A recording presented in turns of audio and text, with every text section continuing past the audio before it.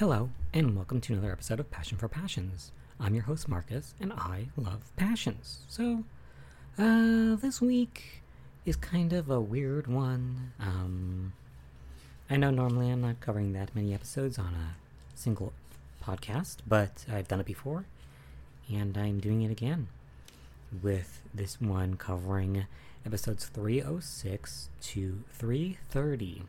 Yes, it's actually quite a chunk of episodes. And it's kind of because I got on this train, like something started, and I was like, I need to see the conclusion, or some conclusion, some resolution of some sort, and I wasn't getting it, so I just kept watching and watching and watching. I'm like, it can't be that far off, right?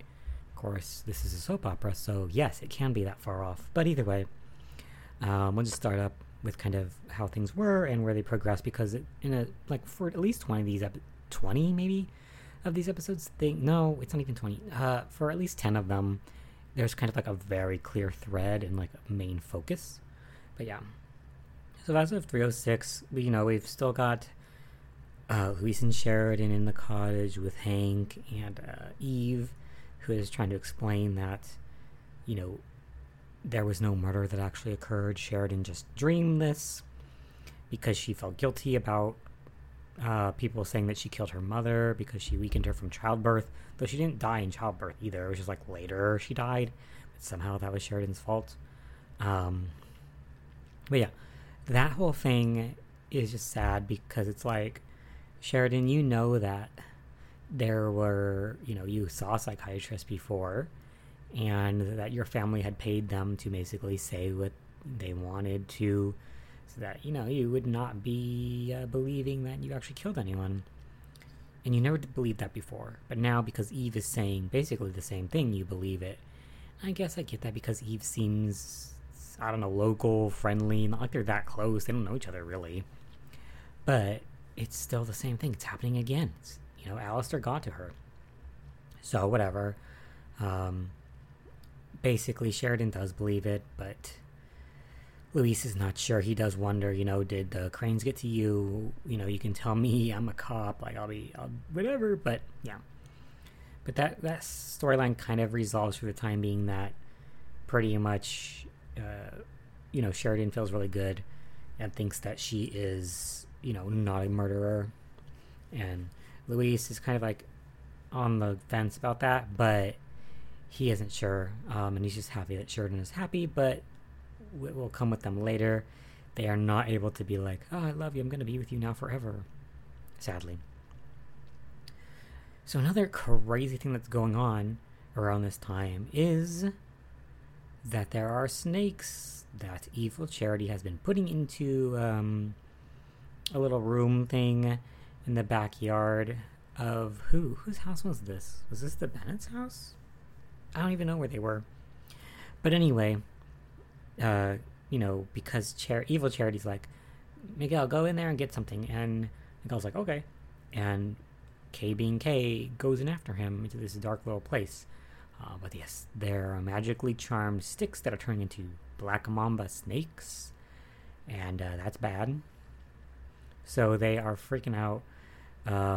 K really doesn't do anything. She kind of just almost passed out. She's so scared. And Miguel is smacking snakes with a little like couch cushion, a little thing there. But I don't know, like in my experience or knowledge, I feel like a snake normally is not going to attack you unless you do something to really provoke it. For example, you don't look where you're going and you accidentally step on a part of a snake. That's going to make them mad and want to attack you. If they were just sitting there very still and quietly, I don't think they would have been attacked. I don't know. Obviously, I don't know like what black mambas do, but I kind of feel like they would have been okay to just kind of be very, very still and wait for help to come, of some sort of help. But no, Miguel is literally smacking snakes with a pillow. So I think that's very bad. But anyway, yeah. Either way, that's kind of going on with them.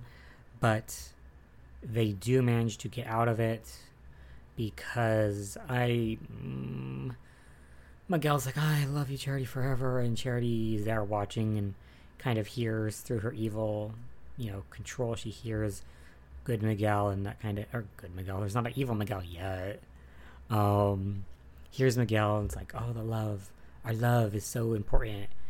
And I kind of feel like she tries to, turn back good, but then she still loses. I don't remember what actually happens. I just know that they do get out. Oh, it's because Miguel eventually, I think, gets some sort of, a fire extinguisher and sprays the snakes with it. Again, I don't know that would work. I guess it would shock them, but would it stop them? I don't know. Anyway, so he uses the fire extinguisher and they just kind of run out and it's fine. But whatever. That's kind of like, and nobody cares. The parents are like, what? We'll call the cops. Or we'll call whatever. And so they go and look and there's nothing there. There's just a bunch of sticks. Oh, remember when I thought there was a snake, but it was just a stick, Tabitha? Oh, that's so funny. But nobody cares. Like, they're all like, oh, it's not a big deal. We're just like imagining. Like, are you kidding me? That is such a weird thing to imagine. And like, what, is everyone high then? Because how would you all imagine this scary ass thing happening if it really truly did not happen? That is so weird. Why does nobody question anything that happens in this town? Anyway, and that was probably a couple episodes, not just 306, but that's where I started. So yes,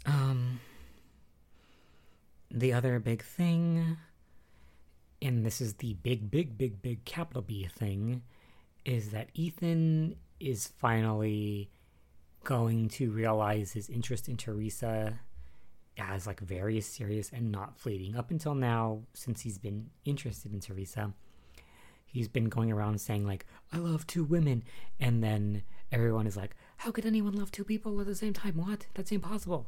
Even though it's not. But yeah, gone from that to now Ethan, he goes into the home, the Lopez Fitzgerald home, and he's there with Teresa. And what does he do? She says like, if you don't care about me or you don't love me, then walk away, leave. But he doesn't walk away. And he looks at her, and he is awake, and she is awake, and he makes out with her, seemingly being, what? The answer, that he does love her. And Pilar is there in the background. She's just, like, looking, but she walks away because there's nothing she could do, right? She can't control their love. And she's tried to do all kinds of things, but she couldn't stop it. So, yeah, after that, then Ethan is like, I made a mistake. And I'm like, Jesus, man, will you stop with that? But he does, like, leave the Lopez Fitzgerald home. But you do wonder, okay, like, he does love her, seriously. But is he willing to leave Gwen for it, right? Either way, he's still doing that thing. I love you, I love Gwen. Which is, like, whatever. And he kind of indicates at some point that he loves them, but he loves them in different ways. Which I would definitely get because he's known Gwen forever and been with her forever. So he's definitely got a love, maybe a familial love. But Teresa is like a new flame. Passionate, so passionate. And I do kind of wonder, like, why does Ethan think that truly this is the love of his life when really... Is it just because it's the first time he's really felt love, maybe, in a real way? Because, he's been with Gwen for forever, and, like, they've probably been told they're together since high school or something. And, you kind of just live with that, and you're like, oh, I'm comfortable with this person. I get to have sex with them or whatever, but at the end of the day, do I really care about them? Or is it just kind of like, I'm comfortable with this person? Versus Teresa kind of came in out of nowhere, dumped fish guts on him, dumped, mustard on him, whatever, and he fell for her. And now it's the first time he's kind of on his own without any guidance, without anyone forcing someone onto him, kind of just experiencing a love. And I could understand that because I don't know how old he's supposed to be. Let's say he's 25 because he went to law school or is going to it still. I don't know. Let's just say he's 25. And he never felt love before, and now he is. It is a very impactful thing. So I think he's so overwhelmed with it that he can't even really see past it. He can only see that or feel these intense emotions for Teresa and that he wants to be with her. But he hasn't, like, been in that mood for that long. He doesn't know yet, like, oh, this is the honeymoon phase, and it will temper down somewhat. in the future. And maybe at that point you'll start to really, as you live with someone or with someone longer, you finally start to see things about them that you didn't know. You start to find annoyances with them and things that they do. You realize that these people aren't perfect, right? But he hasn't gone through any of that yet. He's still in the I am in love, love-struck honeymoon. And I wonder how that'll play out. Is he gonna, what's gonna happen from that? Anyway, that's just me psychoanalyzing Ethan. He probably doesn't have that much going on in his head. Anyway, let's see what happened after that. We find out from earlier that Gwen, who was called away because her father had a heart attack, he did not have a heart attack. He just had indigestion. Okay, fine, whatever. Stupid. I hate that. That's so dumb, and I don't understand. Whatever. At some point, I think in episode 307, Ethan does say, though, I'm not going to marry Gwen next week. And I'm like, ooh, he's revealed that he's not going to be with her. But again, we'll get to that more because that really is the key thread through most of these episodes that kept me interested, was just to see what Ethan was going to do.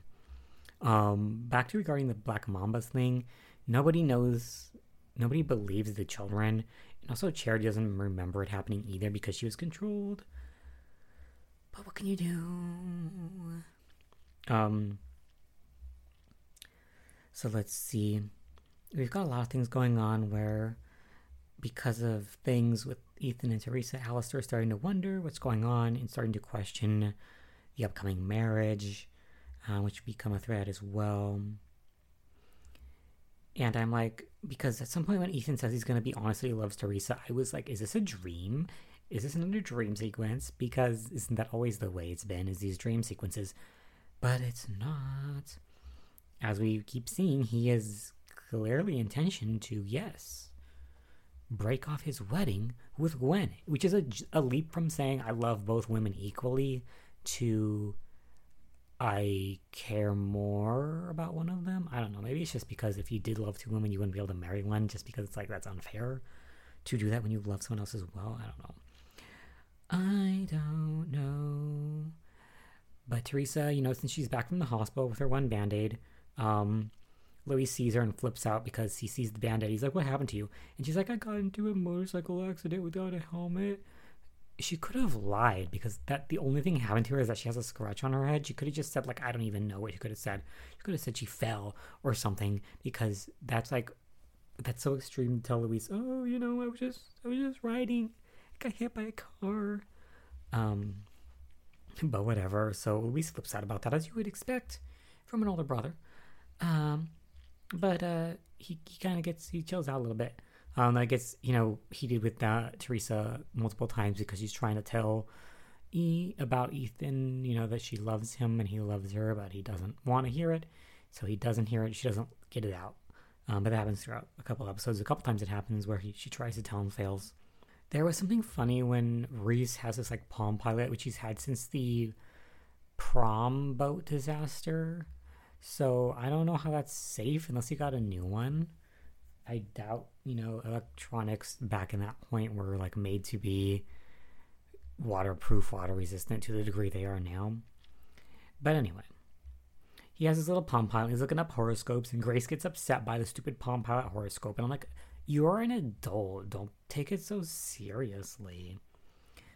There's a couple things going on where Rebecca Hotchkiss, Gwen's mother, reveals that she got her husband by stealing him from another woman. I find that interesting and a bit confusing because was Rebecca Hotchkiss wealthy? Why would a wealthy man marry her? If we're giving the suggestion that all rich families only marry other rich families, or was she somewhat rich as well, just not as rich? I don't know. So I don't know how that happened. I guess it could be initially he was married to another rich person, but then he broke it off to be with his side fling. I don't know. But either way, we see Rebecca is so obsessed with Teresa as being a potential man stealer because Rebecca has personal experience with doing that herself. So maybe she sees some signs. I don't know. Ethan is, as we know now, is interested in breaking off his marriage to Gwen. So he talks to Sheridan about it, and I wrote in my notes, Sheridan accepts Ethan's madness because she does. She's like, you are a nut, and do you even know that you really love this girl and you're not just lusting after her very strongly? But, if that's what's going to make you happy, okay, I'll be okay with it. And it's okay to do that. So, despite the fact she knows things are going to be very bad for everyone if this happens. But it is what it is. Because of Rebecca constantly being like, Teresa's trying to steal your man. Julian tries to calm her down by giving her, like, his grandmother's pearls, which are, like, priceless artifacts, super rich and ritzy as well. And that does shut Rebecca up. She's like, oh my god, now I know that this is a real relationship and the wedding is not going to fall through because you gave me these irreplaceable, millions of dollars worth of jewelry. So fine. But again, these are things that keep occurring to make it harder for Ethan to be able to reveal his honest feelings because everything keeps stacking up against him to make it so much harder for him to break it off. And that's the main push-pull, right? Is Ethan going to do it? Is he going to go through with the wedding? Or is he going to be honest? So yeah, that's the kind of through line which kept me watching these many episodes. But let's see what else there was. Oh, there was some evilness with Kay, because Kay is a freak. Also, we got a different Kay at some point, another Kay. So this is the third Kay actress, I believe, right? We had the original good one. We had a kind of boring one. Now I've got this other one who's also kind of boring. I don't know. But anyway, we've got Kay saying to Whitney, because Whitney and Chad are getting close again, so Kay has to tell her something to stop that closeness. And Kay tells Whitney that Chad got a girl pregnant and that, he is not sticking around with her. He is pretending he doesn't even know her now. I was like, oh my god, that is evil too. Kay, where are you coming up with these super evil, lies? You lie about Simone being, having an eating disorder, and now you lie about Chad getting someone pregnant? Where are these coming from? Is she just, sitting at home watching soaps all day? Because these are deep, mean, cruel things that she's saying. And very dramatic things as well. Maybe she's just watching after-school specials, I guess. But anyway, that's so mean, and that causes Whitney to totally flip and totally just try to ignore Chad constantly because she's like, I want nothing to do with a man who's going to do that. And I understand. But she just flips on a dime, believing Kay that this is true, which is unfortunate because we know, all of us know, Kay is just a stupid little bitch, liar. So why would you trust her? But it is what it is. And that carries through in some episodes where basically, as a result of this lie, that for some reason Whitney calls, okay, we know why she calls. She calls where Chad was living initially and, reports it because she wants them to hopefully, make that building nicer and safer. But instead, the building gets condemned. So Chad cannot leave when Whitney's very much trying to say, get out of my house. Because he's healed now. No more bleeding Chad. Realizes he can't go back to his old place because it was condemned. So as a result, he doesn't know what to do. Simone invites him to stay at her house again until, he can find a new room. And so that's what happens. But unfortunately, Chad is like, I don't have enough money to rent all these rooms. They're all too much money. I could only afford this shitty place. But so the Russells are like, okay, you can actually stay in this other, this detached part of the house or whatever. It's your own room and entrance, so you'll be fine. Unfortunately for Whitney, that's Whitney's room and Chad's room share a wall, so she can hear when he plays music and stuff.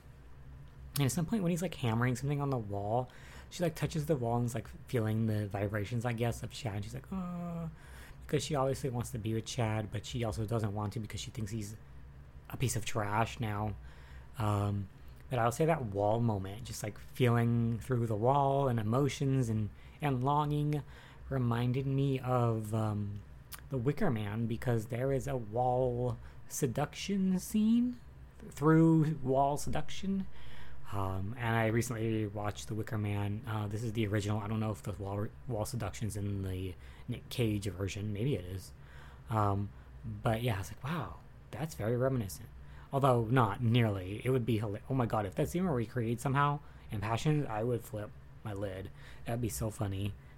Especially if it was Chad who was doing the seducing. But anyway,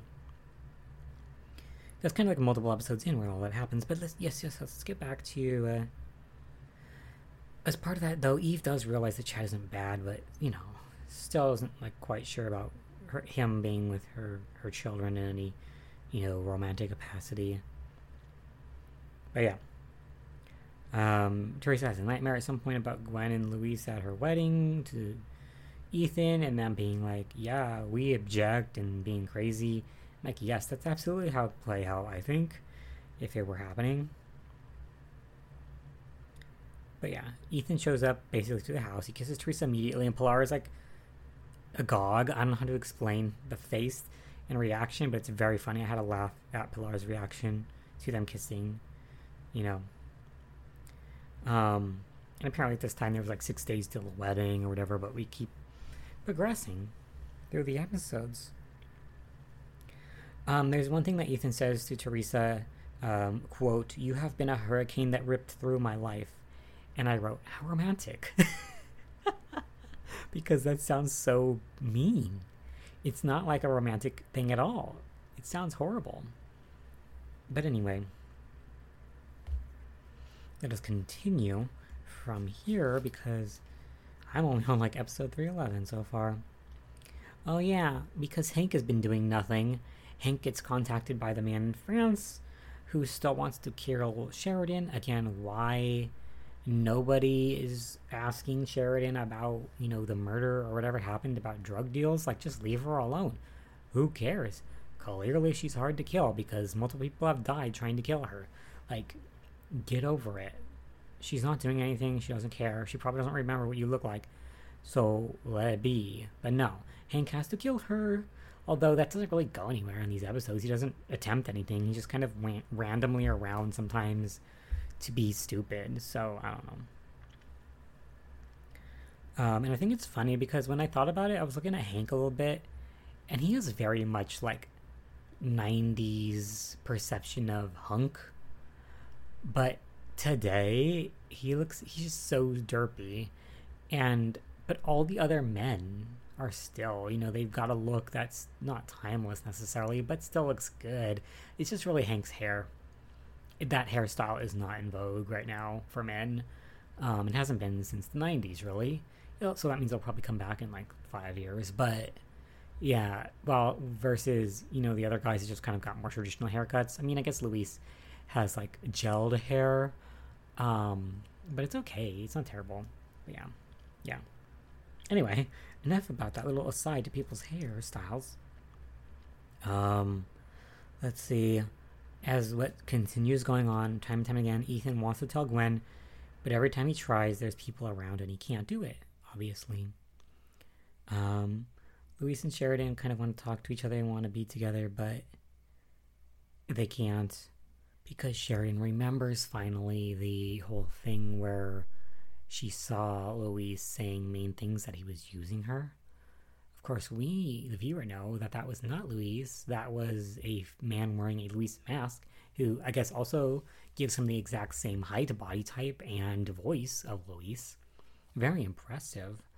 But either way, it's because of that she cannot be with him. She feels like that he's been keeping a secret. He's been lying to her. And she gives him the opportunity to basically, she's like, they finally reveal to each other what it was that made her run away to begin with. And it was, yes, this moment where she saw Luis saying that he was using her. And Luis is, of course, like, I didn't say that. I never said that. She's like, yes, you did. I saw you. So as a result, Luis even thinks about it. Like, did I ever say anything like that? Even joking to somebody? And he realizes, no, definitely not. I've never said that. I've never said that at all. So he knows that this is not possible. But Sheridan, because she saw it and heard it, she cannot view it as anything else but fact. So she is upset, and she basically even tells Louise, like, please just tell me you did this, and like we can start again. We can be together because at least you're honest in telling me this happened. But he cannot lie. He is like Abraham Lincoln, cannot tell a lie. He is not willing to go against his principles, even though it would get him what he wants, which is to be with Sheridan. So he cannot lie to her. He can only keep saying, I never said those things, ever. And I wish that in these series of episodes, they could think about that a little bit more and consider other potential possibilities. Like, if Sheridan really saw this and Louise really didn't say this, what did she see, right? Like, is there no way they could think about that a little bit more? Again, if they could find the stupid Louise mask, which is still in the Crane mansion, then that would, like, I think clear things up very fast, because it's like, why is there this mask here? And then you'd be like, oh my god, someone wore a Louise mask. But no one has gotten there yet. I assume it will happen, because why else keep that mask around all this time? I don't know. But it hasn't happened yet. It did almost before, like, they almost found the mask, but then they didn't. But I was glad that it finally came out what she saw and what made her leave, because they've been dancing around that for a while. So, yeah. I think some point during these episodes, we also finally see that Alistair does have literal security cameras in the Crane mansion. So that's how he is aware of everything that happens all the time. Although he's not aware of everything that happens all the time, because he's missed out on Ethan and Teresa macking out and all this stuff. So I don't know, like, why he doesn't see some things, but he sees other things. Unless he does know, but he acts like he didn't know. And he acts like he doesn't know Teresa later on when he... Yeah, I don't know. Either way, there is a suggestion at some point that the Crane's gazebo has a secret in it. And the suggestion seems to be that Martin is buried there.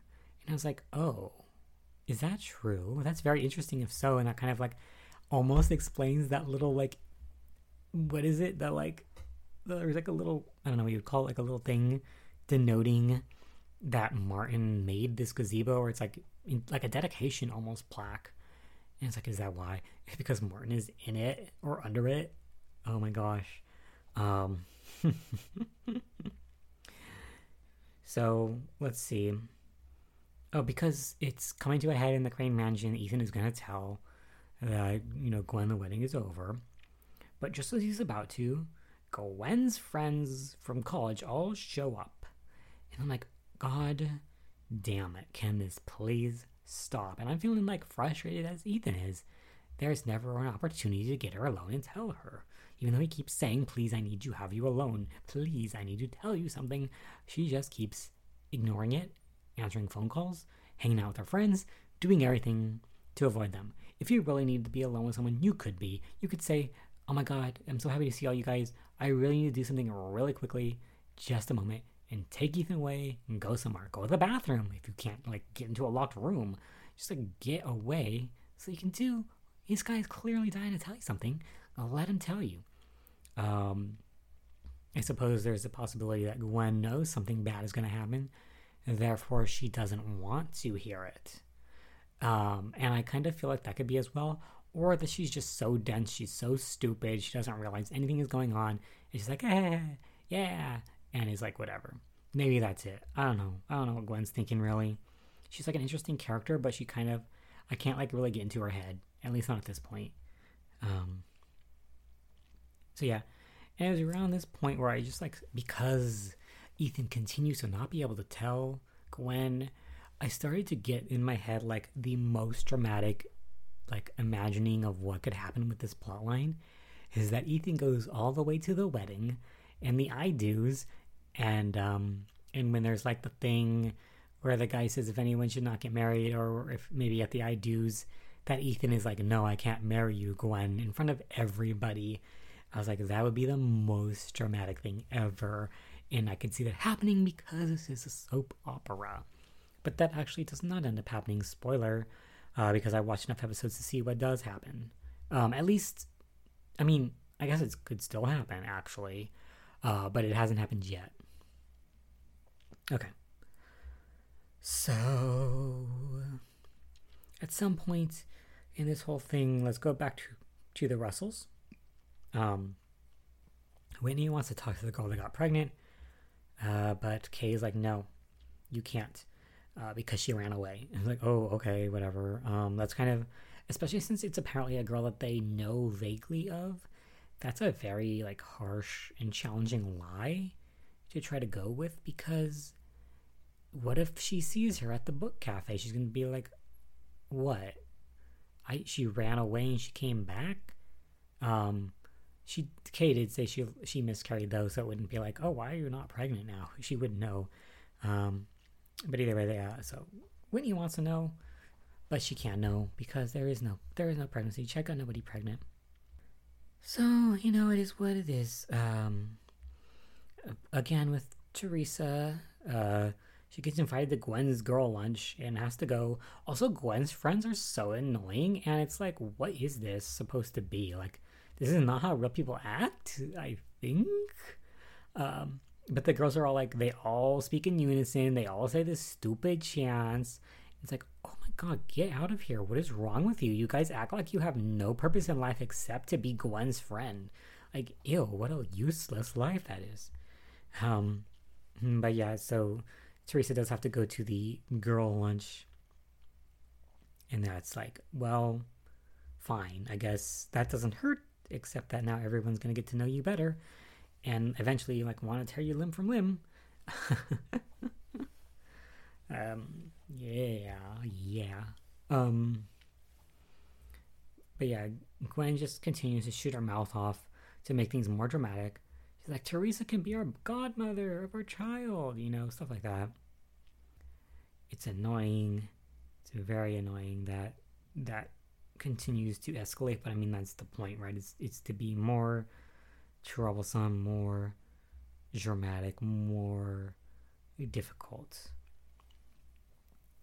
Either way, during this little party with Gwen and her friends, they do this like thing where you have to like pull a ribbon out of something, and like the length of the ribbon will determine how long you'll be married or in love or something. And Gwen pulls like the smallest stupid little thing ever, and everyone's like silent. They're like, oh my god, I've never seen this before. Oh my god, what does this mean? And as a result of that, Gwen is like gobsmacked for a moment before she's just like, but clearly on the verge of tears. But it's like, oh, these are so stupid games. I never trust them anyway. Ha ha ha ha. I was just pretending to be upset. Ha ha ha ha. But yeah, clearly she was upset, and clearly everyone else was shocked as well. This shouldn't be possible because obviously someone put together that themselves, and they should have only had long strings or whatever. They shouldn't have had a tiny little one to begin with. But this is a soap opera, so of course it's there.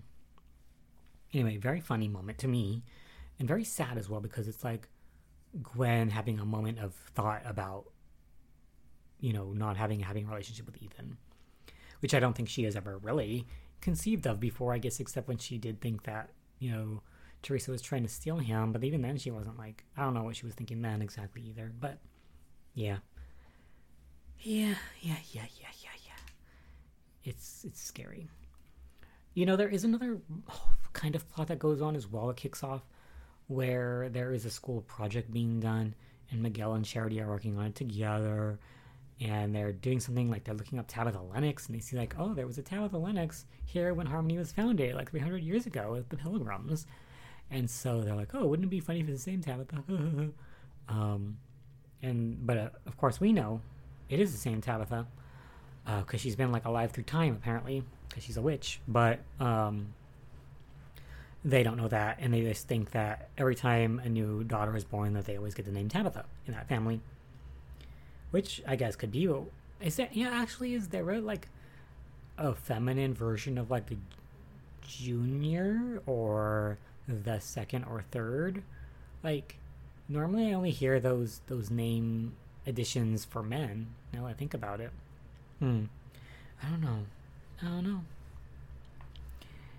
But yeah, so we got this whole thing going on where the kids are gonna go out to the ruins, the Harmony ruins, to do research for their essay. I don't know how that makes any sense. Like, what are you doing? Like, you're not gonna I mean, unless it's like a historical site that has like tour guides or has a museum where you could get some kind of first-hand knowledge that you could put into your essay. Like, what does going there do? Unless you're taking pictures, and then you can take some photos and add it into your essay, but usually I was putting pictures in essays. So I don't know what they're doing exactly. They're just like stupid kids who are like, oh, go somewhere, ooh. And Talitha volunteers herself to be a chaperone for them, and so she goes, I think because she's trying to like keep an eye on on Charity.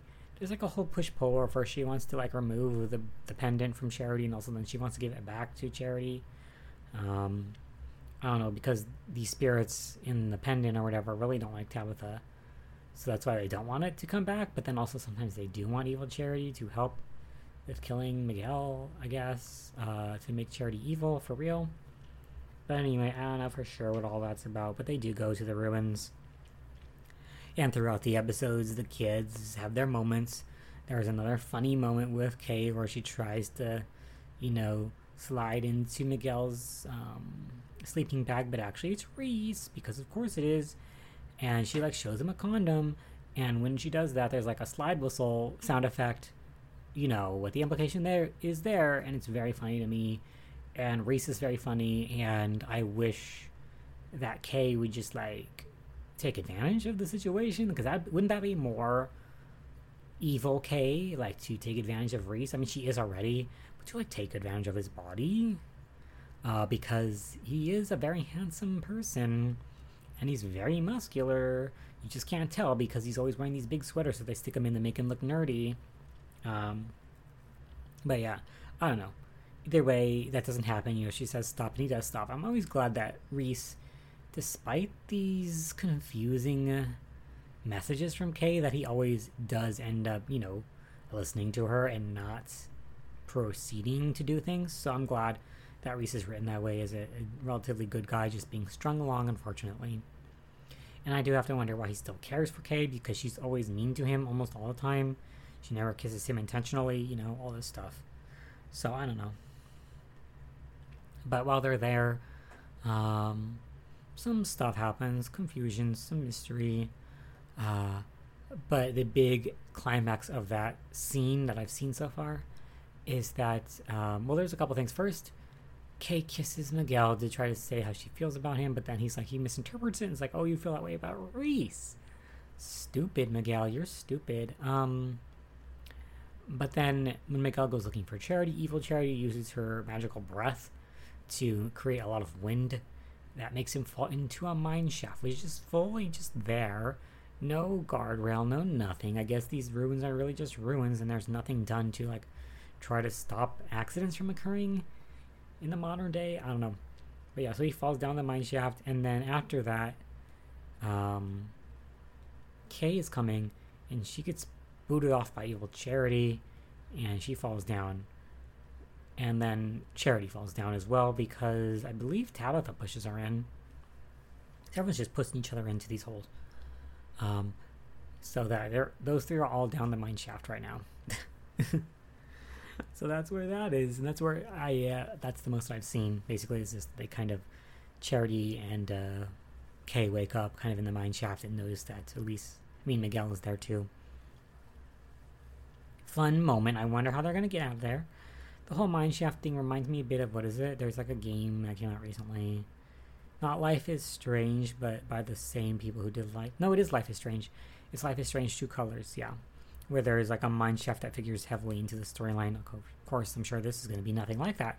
But it just, at the moment reminded me, because I don't see a lot of mine shafts in, stories a lot, I guess. And let's see. So Ethan, still angry, still wanting to tell the truth. And at some point during that, college friends' bridal shower? Is it a bridal shower? A bachelorette party? I'm not sure what it is, but, so while they're there, Ethan calls and is like, I need to tell you something. And so she's like, okay, come to the event, and, we can talk.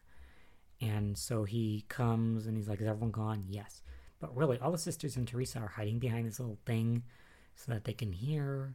Ethan proclaim his love. And he does, actually. He does say, Gwen, I love you, right? And he's going to try to tell her, but Tabitha's not there. Teresa knocks over this, platter. And so Ethan, suddenly realizes he's not alone. All the girls come out sheepishly. And he's like, Gwen, how could you do that? And he's, very mad. And Gwen tries to play it off to her friends and herself, oh, you just don't want everyone to hear. You're so shy and silly. Blah, blah, blah, blah. But really, Ethan was very mad. And that is not something you just wave away. It's not in my opinion. So that's what's going on there. Oh my gosh, I forgot something really intense that happens actually. Because when everyone does leave, Ethan and Teresa are still there, and they are talking about how they need to be honest with Gwen, and they're just kissing each other in public, where all your friends had just been. This is people do this all the time in the show, but it's stop. Someone could hear you, see you, anything. So they're kissing, and then they're talking. And of course, Rebecca Hotchkiss does see it. She sees them kissing. She's like, oh. And then she hears that they're talking about, the wedding's going to be off. And then she passes out. Funnily enough, Ethan and Teresa do not see the pass that Rebecca. They just walk right past her. I guess because they're not directly in her. She's not directly in their path. But it's so funny that they just miss this passed out woman. One of the attendants at the country club or whatever notices her. Is like, oh my god, are you okay? And she is okay. She just passed out from shock, I guess. I don't know how passing out really works, but it is. Around this time, which is episode 318, we do get to see TC reveal something as well. Another reveal is basically explaining his backstory and why he hates Julian so much, which we've already seen bits and pieces of, but now I kind of see the whole picture, which is that he did beat Julian once in tennis. And as a result, Alistair got extremely mad at Julian's you must win, you can't lose. And lots of racism going on in this part as well. But as a result of that, Julian, knowing he couldn't beat him by skill, decides to play dirty. And what he does is either himself drive into TC's car, or maybe he hired someone to do this, but someone drives into TC's car and basically forces him into an accident.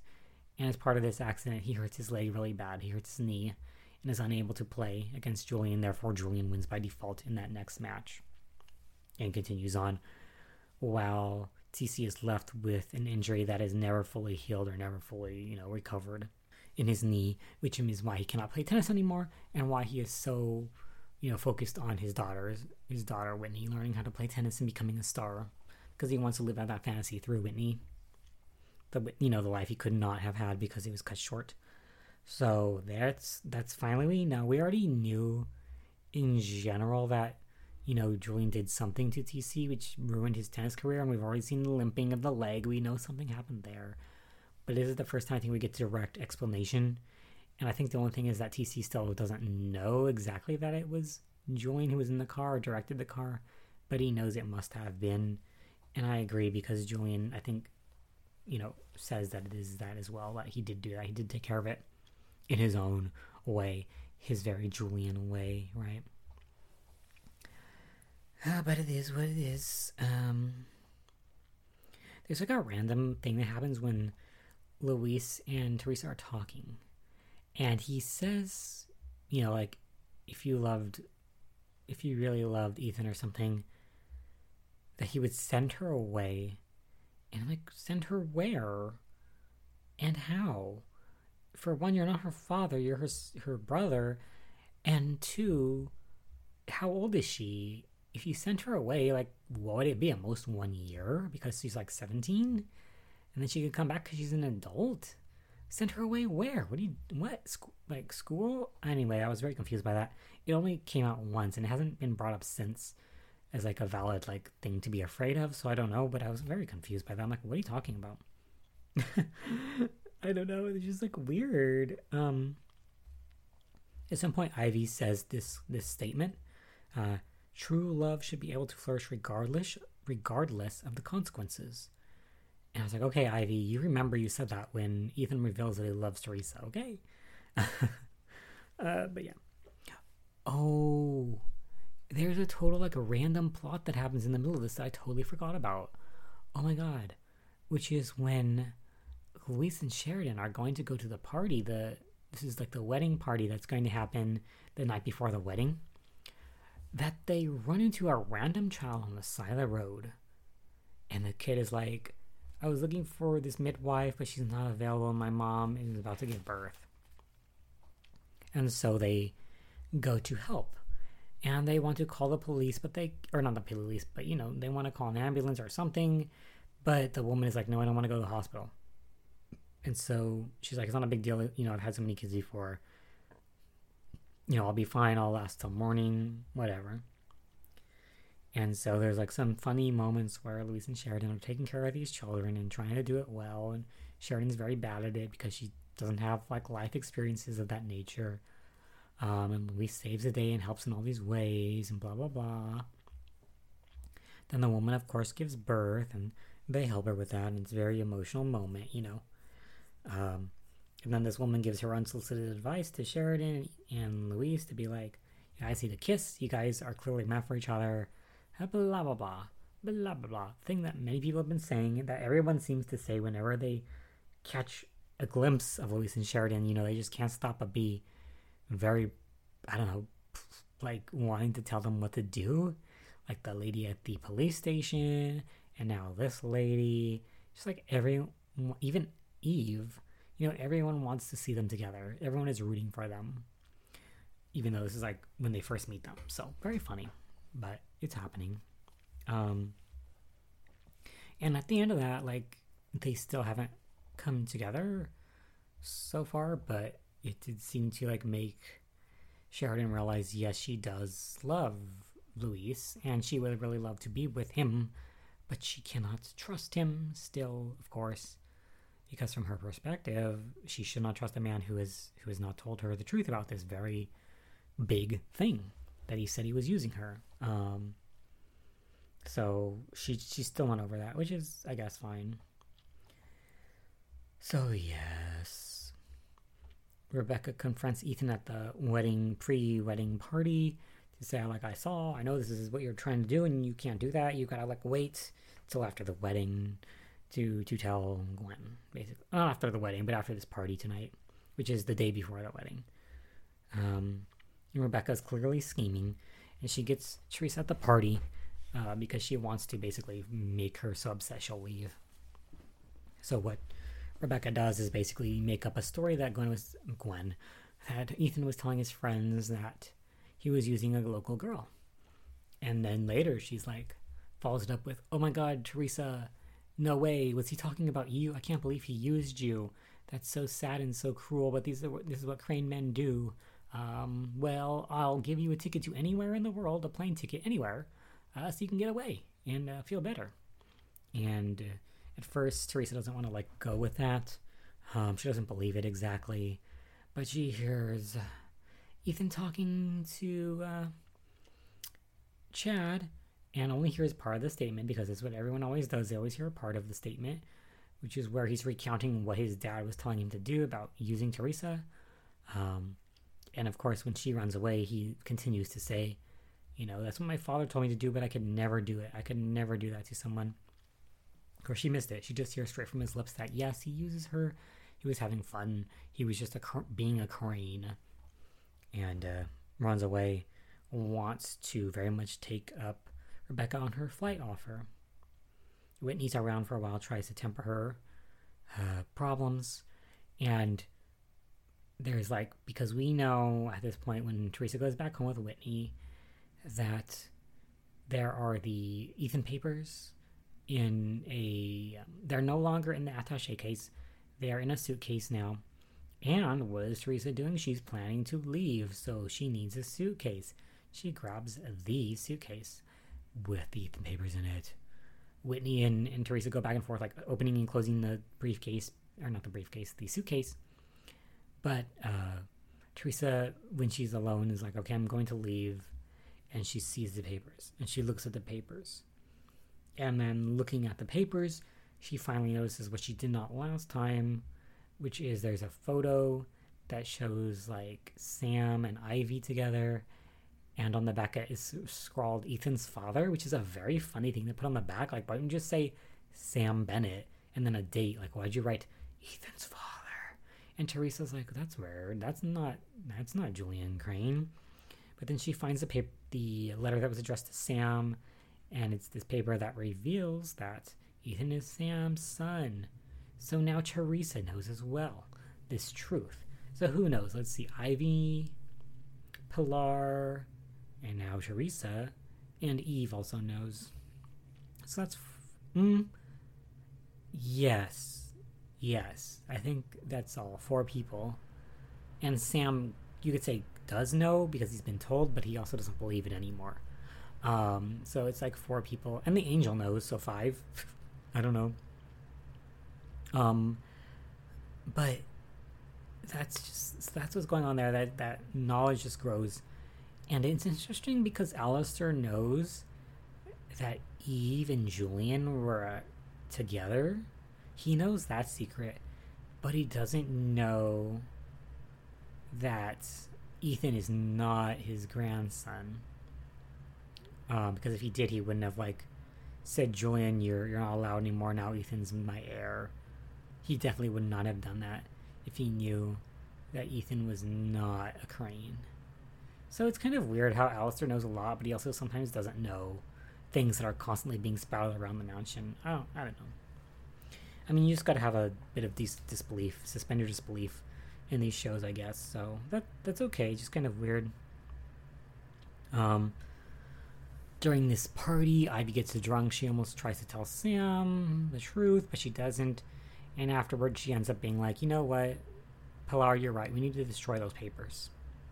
Unfortunately, because Teresa has found the papers, she does something very intelligent, in a way, and that she scans the papers into her computer, meaning that Ivy's decision to destroy the papers doesn't matter, because Teresa will now have a digital copy of them. So I was like, wow, smart. This is smart. And it's kind of unclear, why did she scan the paper? I guess maybe so she could have it in case she needed to use it. But it was kind of unclear to me in the moment, why Teresa did that. But yeah, she did that. So now, when it does come to Ivy and Pilar destroying the papers, it's too late. The cat's out of the bag.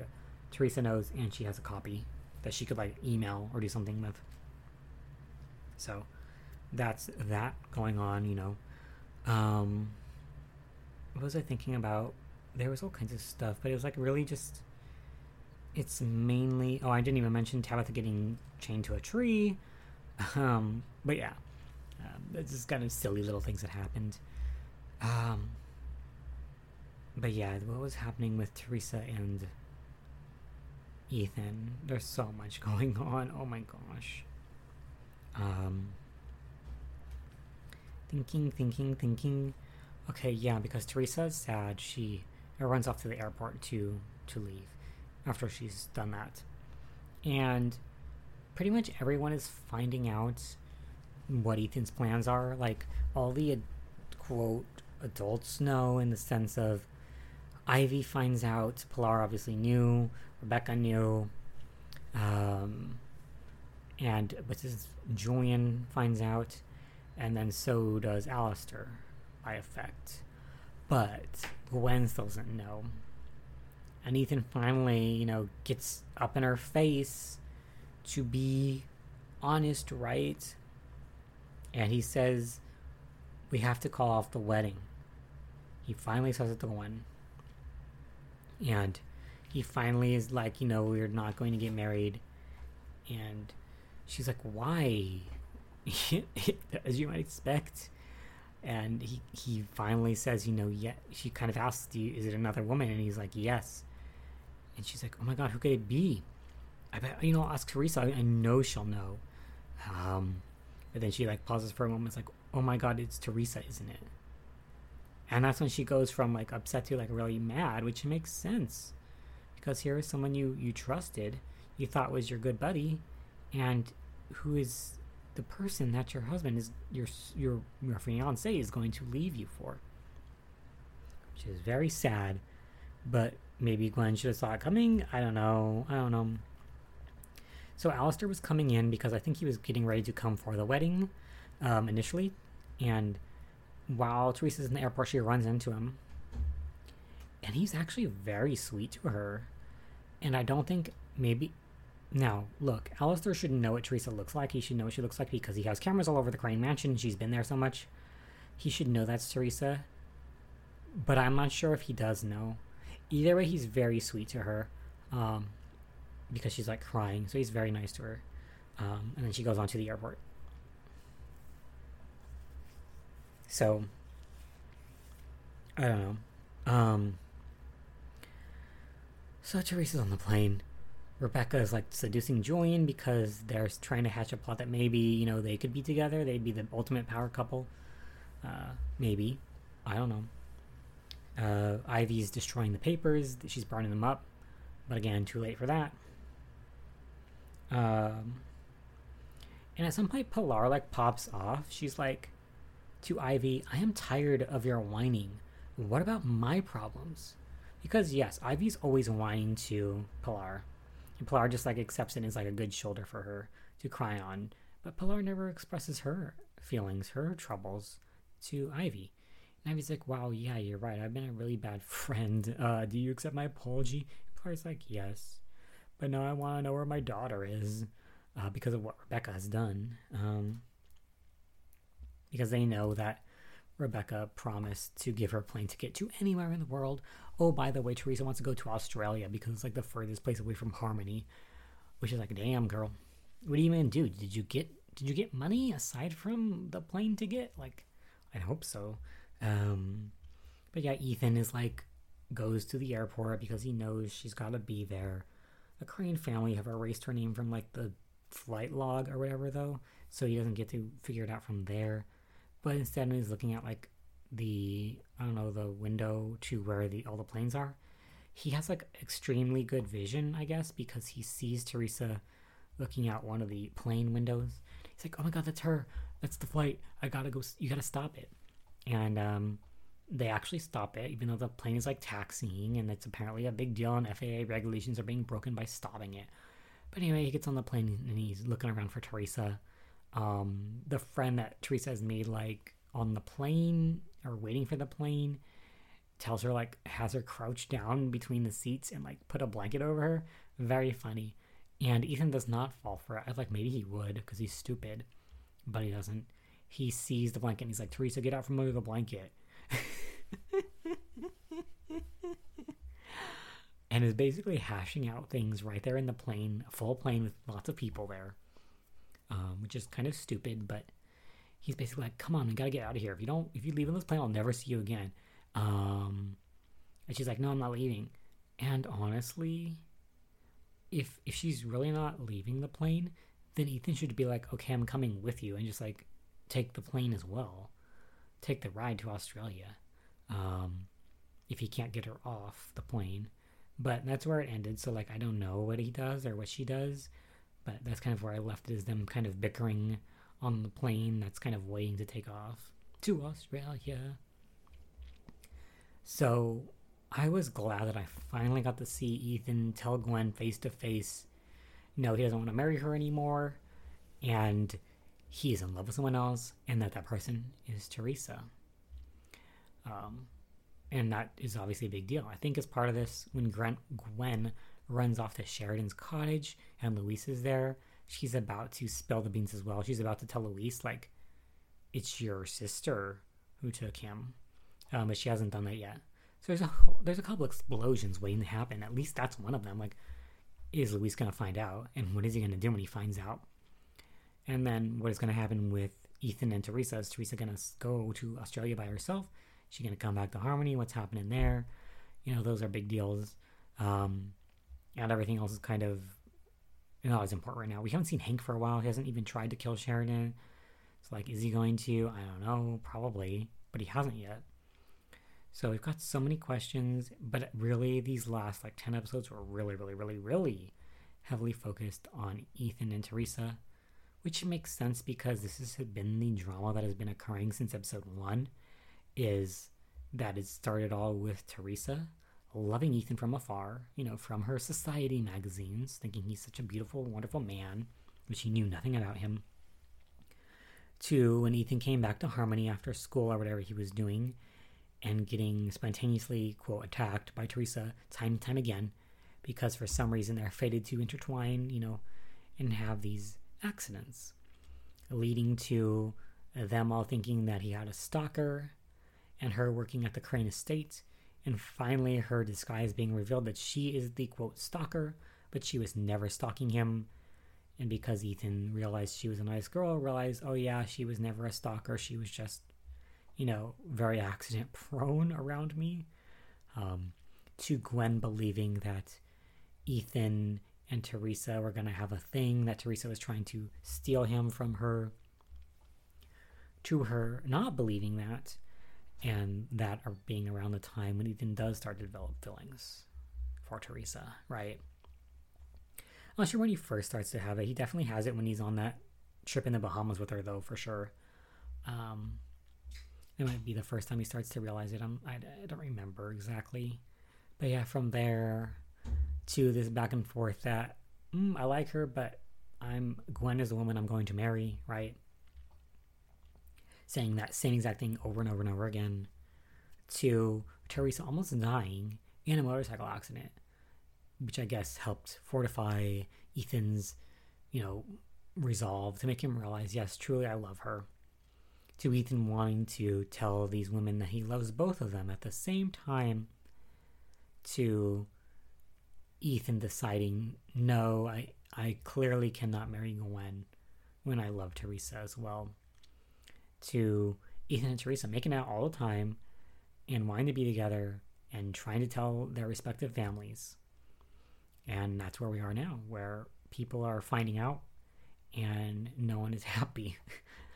And now we've got an even bigger wrench in the works because Ethan has called off the wedding with Gwen and told her, and she knows the truth. But now Teresa believes that Ethan was using her. And unlike Sheridan, I feel like Teresa would be much more apt to believe Ethan if he said he wasn't using her. She misunderstood. I feel like she would fall back in line because she loves him so deeply. But I guess we'll see what happens. Unless, Luis gets to her when she's still feeling this way and is like, no, see, I told you all Cranes are the same. I told you this is going to happen, and it did happen. So that might, with her family on that side of things, she might be swayed against Ethan. I don't know. There's so much to come. There's so much drama. Look how long this podcast was. It was an hour long. Because I had a lot of episodes to cover and a lot to say about kind of just a few topics, really. But yeah, I really wanted to see... I really needed to see Ethan finally come clean to Gwen. So that's why I watched the many in one kind of go. It took a long time. But I'm glad I've finally gotten that. I've finally had a moment to breathe in all these episodes. But yeah, so that's where I am right now. Looking forward to the next episodes. Wondering where we're going from here. Very curious to see. And I have to wonder, does the Ethan and Teresa and Gwen thing proceed forever? Does this continue to be a thing, a love triangle for the rest of the series? Because I kind of feel like it is, but I don't know for sure. But that's nuts. I can't deal with this. Even just 300 episodes in, I'm like, this is such a roller coaster. What can they do now? What can they do to continue that? But I guess maybe the writers are better than me at thinking of these things and can come up with something good. Either way, that is this episode of Passion for Passions. And we'll be back soon with more episodes. Quite how many? Not as many as this episode, I don't think. But some number of them. So, thank you for listening. We'll be back soon.